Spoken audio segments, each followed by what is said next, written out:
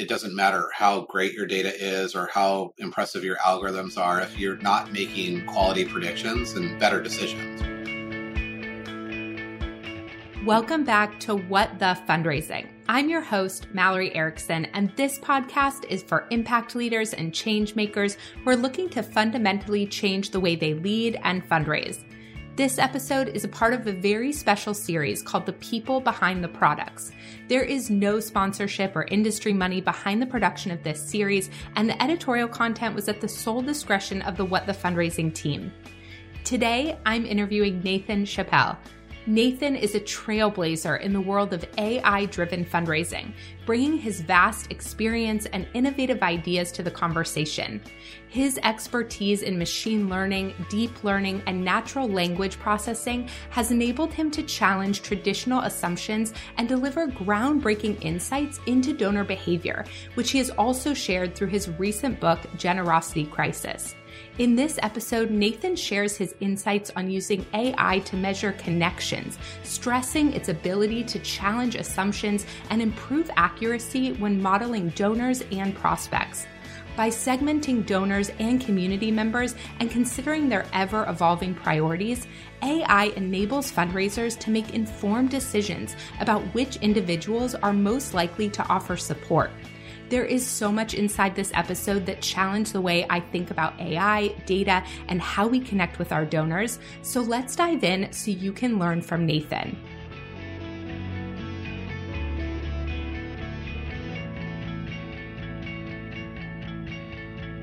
Welcome, everyone. I am so excited to be here today with my friend, Nathan Chappell. Nathan, welcome to What the Fundraising. Thanks for having me, Mallory. It's great to be here with you. Why don't we start with you just telling everyone a little bit about yourself, what brought you to your work in the first place, and tell everyone a little bit about what you do today. I spent 20 years in the fundraising world actually, I'll go back a little bit. I was a technology business owner before getting into the nonprofit world, spent 20 years in nonprofit, and now I find myself bookending that 20 years working for a private sector company, which is Donor Search AI, where we only work with nonprofit organizations. And I guess the way I found myself into that was working at a large cancer hospital, realizing that there was technology in the world that could benefit us back in 2017, and just decided to jump into the deep end of the pool and figure out how to use AI. And here we are. So tell everyone a little bit about what the AI is like that you work with, because I think there has obviously been a new understanding of AI in the last few months with the rise of ChatGPT. But I would say in general, AI still feels a little bit like this gray area that not a lot of folks understand. So can you explain the type of AI you're interacting with? Yeah, it's a great question. I've been working in AI before it was actually cool to talk about, when back in the day, like 5 years ago, working in the type of AI that I'm specifically working every day is machine learning and deep learning and some natural language processing.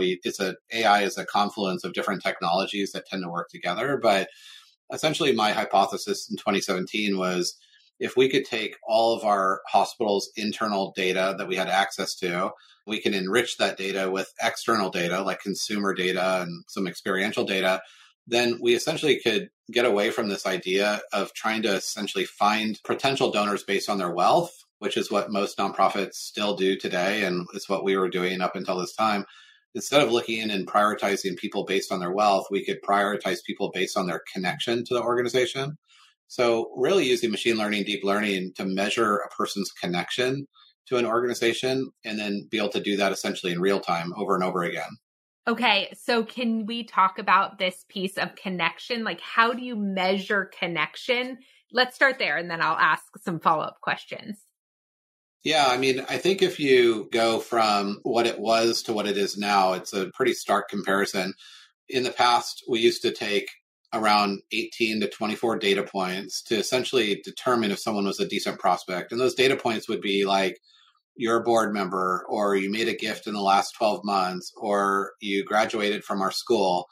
What AI has enabled us to do is do that, but on steroids. So an average machine learning model that we use to measure connection uses on average about 1,000 data points. And And in fact, it's not just one algorithm. We use on average around 2,700 algorithms per client. So lots of algorithms using lots of data. And essentially what it does is it demystifies what we think we know about our donors to actually proving to the 10th decimal point why donors actually make a gift. And so every organization will look different because every organization has different demographics and geographics and different culture of philanthropy and how they foster the low end of the pipeline or the high end of the pipeline. But they are almost always things that are very intuitive. A good example of this is like when we're using lots of data to measure connection, we work with a lot of children's hospitals. And in cases, we often find that of all of the individuals that will give to a children's hospital, we'll find instances where they have recently bought children's apparel in their consumer data file. So this is, again, intuitive because out of the world of people that might give to a children's hospital, people that recently bought children's apparel is a nice slice off the top to be like, oh, okay, we don't have to tell the model this is a children's hospital or even what a children's hospital is or what children's apparel is. It will be able to find the correlations just in the data of how often that data point of children's apparel shows up in their data. Okay, so in addition to the fact that AI gives us the capability and capacity to analyze all these data points that we could never do alone as humans, what are things that you've seen as folks have been using your AI where you watch fundraisers get surprised by what the connection points show versus some assumptions they've been making? Yeah, I think there's been a few really big revelations. We call them the evolutions or the 5 evolutions of AI. And these are things that we really didn't know in 2017, but we like to say we know more about the true motivations of generosity than ever before in history. Some of the biggest epiphanies have been, some of them are basic, like you need more than 18 data points. You need to enrich your file. You'd be much more holistic, less bias if you are enriching your data. But 2 of the biggest data epiphanies that we've had is one is almost every nonprofit organization does some sort of modeling. They try to figure out who their best prospects are. And 99 times out of 100, they will have one model that serves both prospects and donors. And the challenge with this, and I had done this for 20 years, is that when you model a prospect against a donor, 100% of the time a prospect will score lower than a donor. So mainly because they're essentially penalized. The model penalizes non-donors for having not made a gift. But side by side, we know that, well, there could be people that are as deeply connected to our mission that just haven't made a gift because philanthropy does not equal money. It equals a heart and an alignment of values. So when we decided a few years ago to bite the bullet and separate donors from non-donors and model them separately, we can look at their models side by side and realize how vastly different they are. And so that reduced a tremendous amount of bias that we have toward non-donors and donors, repeat donors. So that was probably one of our biggest epiphanies. And it's something that we hope that reverses this bad practice of just trying to fit everyone into that bucket. And the second big epiphany is that most organizations over time would just model someone one time. And maybe one time a year, maybe one time every 3 years. That was kind of the customary process. But realizing that people every day have an opportunity to do something or not do something, like they can open an email from you or not, or they can volunteer or not, or they can make a gift or not. So that second really big epiphany is that people are not static. People are an N of one. They're an individual that every day has an opportunity in life to reach out to you or not. And so therefore, to follow how the private sector measures, Amazon doesn't just look at me once a year and decides if I'm a good consumer. They look at me every time I open an app and buy something, like something, return something, share something, any of that, and essentially continuing to reassess my engagement with different things. So those are probably the 2 biggest epiphanies. And I think those are extremely healthy for our organization because, in fact, none of our models, we don't use wealth data in any of our models. We actually have taken all wealth data out because we proved early on that wealth and giving are very low correlations. We actually just look at connection. I love that. I think you answered one of my other questions, which was what is one of the biggest misconceptions around a tool like yours? And I think it is that it's based on wealth. And so I really appreciate you explaining that and clarifying that to folks. And I really love what you said about the fact that our donors are changing constantly. And I've been thinking about that a lot with identity giving. I just had a client who lost a donor, and the donor was really straightforward about their shifting priorities. And the fundraiser was obviously disappointed. But when we looked at it, it was like, look, like the identity of this donor has really changed. Right. And what they're aligned with today is different than what they were aligned with 5 years ago when they signed up for your monthly giving program. And so I think that's such an important piece to just testing that engagement consistently and recognizing that they change over time. Yeah. It's really allowed us to move away from this idea of personas, in generalized personas of like, you're a donor, you're not a donor, or you're this type of donor, and really look at this idea of like N of one, which is really, if we follow the guide of medicine, precision medicine is based on this idea that every single person is an N of one. Every single person has a different disease based on, if you have a type of cancer, you don't have a general form of cancer. You don't have prostate cancer or breast cancer. You have a cancer that's specific to you based on your genotype, that every person is treated based on their own DNA. And we're really trying to bring that level of sophistication to the nonprofit world, that every person is unique to them. And that person can, to your point, will change over time. You know, not long ago, actually, when I started my last nonprofit job, was we haven't screened our database in 3 years. And by the way, it wasn't the whole database. It was only people that we felt worthy of screening, to the point of measuring every single person and their connection to an organization all the time in real time. That is such a good point. And I have really seen that as well, and how much bias we can put into a system like that and then get the data that we have set ourselves up to get. For folks who are maybe new to this idea or this type of tool, how does using AI, like Donor Search AI, impact the decision-making of fundraisers? What types of decisions and actions does it inform for the fundraiser? I mean, it doesn't matter how great your data is or how impressive your algorithms are if you're not making quality predictions and better decisions, right? And so first and foremost, I think the types of decisions that you're making, one, are more donor-centric and less biased in the sense that they're prioritizing rich people that are likely to give, which is unfortunate. I laugh, but literally happening 9 out of 10 times in our industry today. So when we see and work with, I think there's a couple big changes. One is that AI is very different in the sense that AI, you'll never be ready to do it and you'll never be done with it. So there's freedom in knowing that when you start machine learning, the operative word is learning, or deep learning is learning. It's getting better over time. What that means is that every person who receives the information is part of the feedback loop. So fundraisers aren't now just the recipients of data. They are now part of the feedback loop. And so what I see is a big shift and a culture shift where we create this equilibrium of art and science, is that now it's not just like I'm in charge of the data and I pass out prospects like I pass out candy. It's like my job is to make the candy and give it to you. Now it's our job is to take all the data. We have a bowl of candy to enable fundraisers to take the candy that's best for them.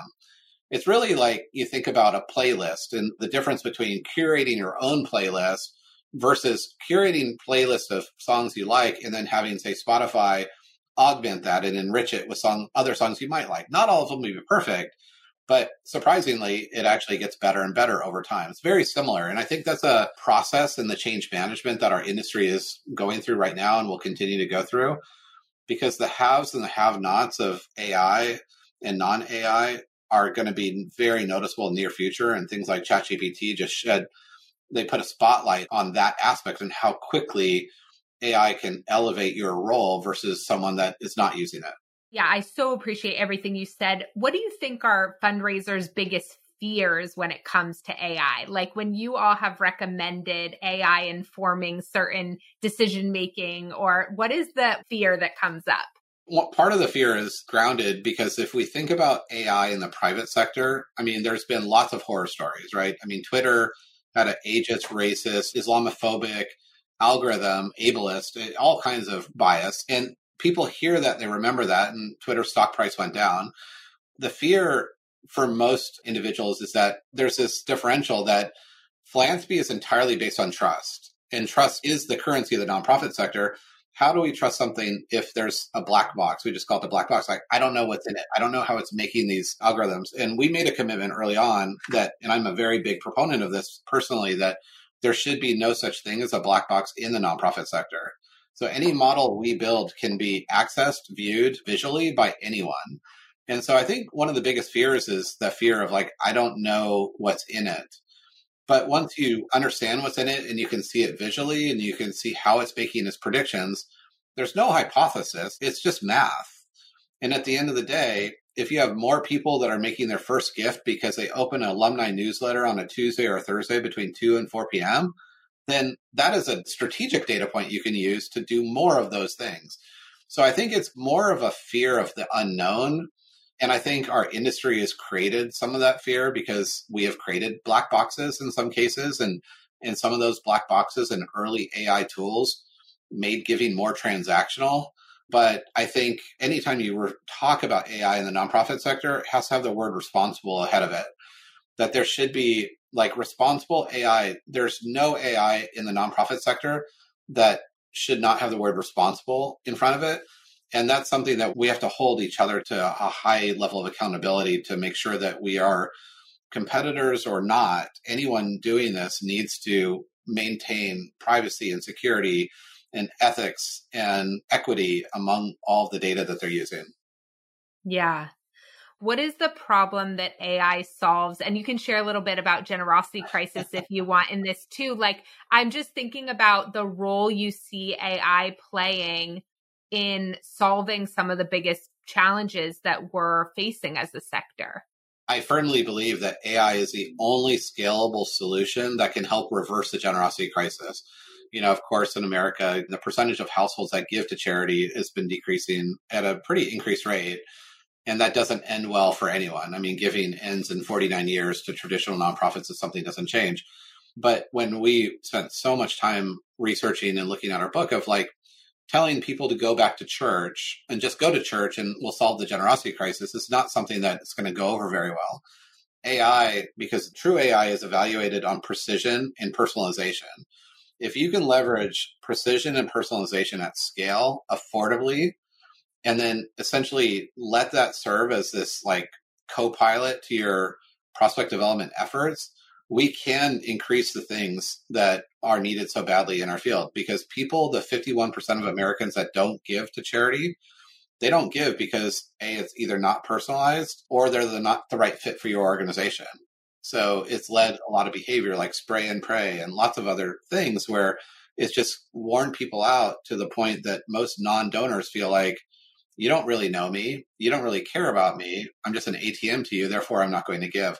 I think AI has the ability to solve for that, and super biased in this, but I've kind of bet my entire career on the fact that it is the only scalable solution that can help reverse it.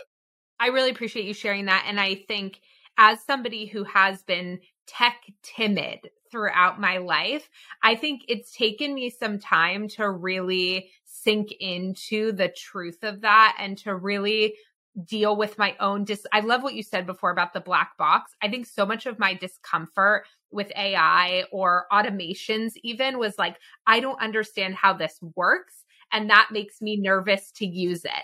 And it's taken me a lot of time to just be really honest with myself about like what these tools open up and how can I be comfortable and okay with not always totally understanding it. Like my husband could talk to you about these models till you're blue in the face and I sit there and I'm like, can you draw me a picture?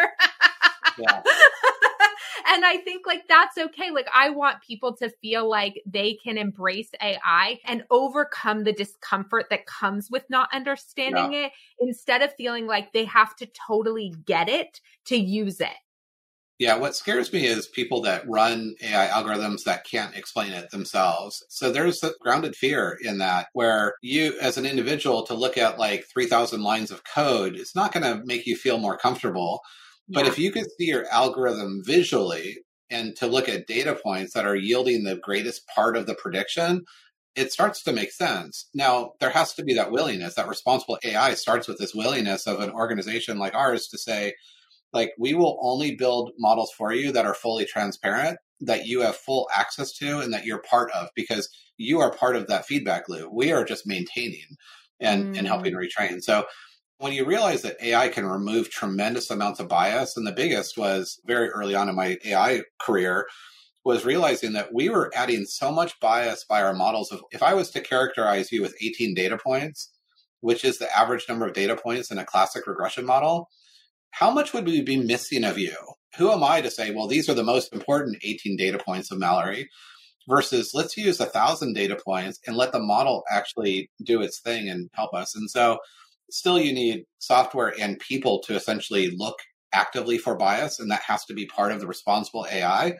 But I didn't realize how much bias we were adding into our assumptions of which 18 data points were important to begin with. And we've challenged a lot of that, which is freeing, actually. And once you cross that hump, then you feel like, wow, this is actually, I realize like I'm reducing bias. I am more holistic. I'm conscious of this. I know what's in it. And actually, a lot of the data inside an algorithm is very actionable from a strategy perspective. That's such good advice. And I think it helps us break out of scarcity mindset in a lot of ways. A lot of times where we have those limiting beliefs around what is and what isn't possible with our donor base. I feel like these tools help us see the things we can't see ourselves. And so I really appreciate that. Any final things you want to make sure to leave folks with? I'll make sure Generosity Crisis, we have links to the book below, but where should folks go to find you, and any final words? My final word would be, it all starts with starting. I share this and it's not flippant, but it's like, you'll never be ready to use AI. So don't wait for your data to be perfect. Don't wait to have more data. You'll never be ready. In fact, AI is really good at filling holes and gaps in data. You'll never be ready and you'll never be done. It was one of the most freeing moments that I realized that I was conditioned in my career. It's like, build a model, use the model until it wears out, and then build another model. It's just this like horrible kind of feedback loop of just like going through over and over again, feeling like you rinse and repeat. Realizing you'll never be ready and you'll never be done is actually very freeing. That you have a model that you'll learn and grow with, and that will get better over time, is a really big flip to switch that I think took me at least a year when I was first learning how this works. And then as far as getting connected with me, LinkedIn is really a great way. You could also go to generositycrisis.com to learn more about the book and learn about me and my co-authors. Yeah, love LinkedIn. I'm on all it like you. We're like both LinkedIn nerds, love our LinkedIn communities, and yeah, happy to connect with anyone that way. Amazing.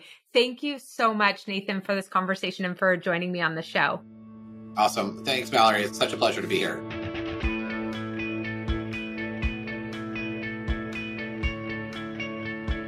All right, there is so much inside this episode, but here are a few of my top takeaways. Number one, AI technology gives us the ability to uncover the secrets behind personalization and precision in charitable giving that we could not learn another way. Number two, we need as a sector to embrace the discomfort associated with AI implementation if we want to see improved fundraising results. Number three, enrich your data file with external data and experiential data to better understand donor connections. Number four, separate donors and non-donors when modeling to reduce bias and improve understanding of motivations for giving. I thought this was so interesting. Number five, continually reassess donor engagement as their preferences and circumstances may change over time. Looking at data and running AI models is not a one-time thing. Okay, for additional takeaways and tips inside this episode, head on over to MalloryErickson.com/podcast to grab the full show notes and resources now. You'll also find more information there about Nathan, Generosity Crisis, and Donor Search. Thank you for spending this time with us today. If you enjoyed this episode, we would love it if you would give it a rating and review and share it with a friend. I'm so grateful for all of my listeners and the good, hard work you're doing to make our world a better place. And if you miss me between episodes, stop by and say hello on Instagram under @whatthefundraising_. Have a great day, and I'll see you next week.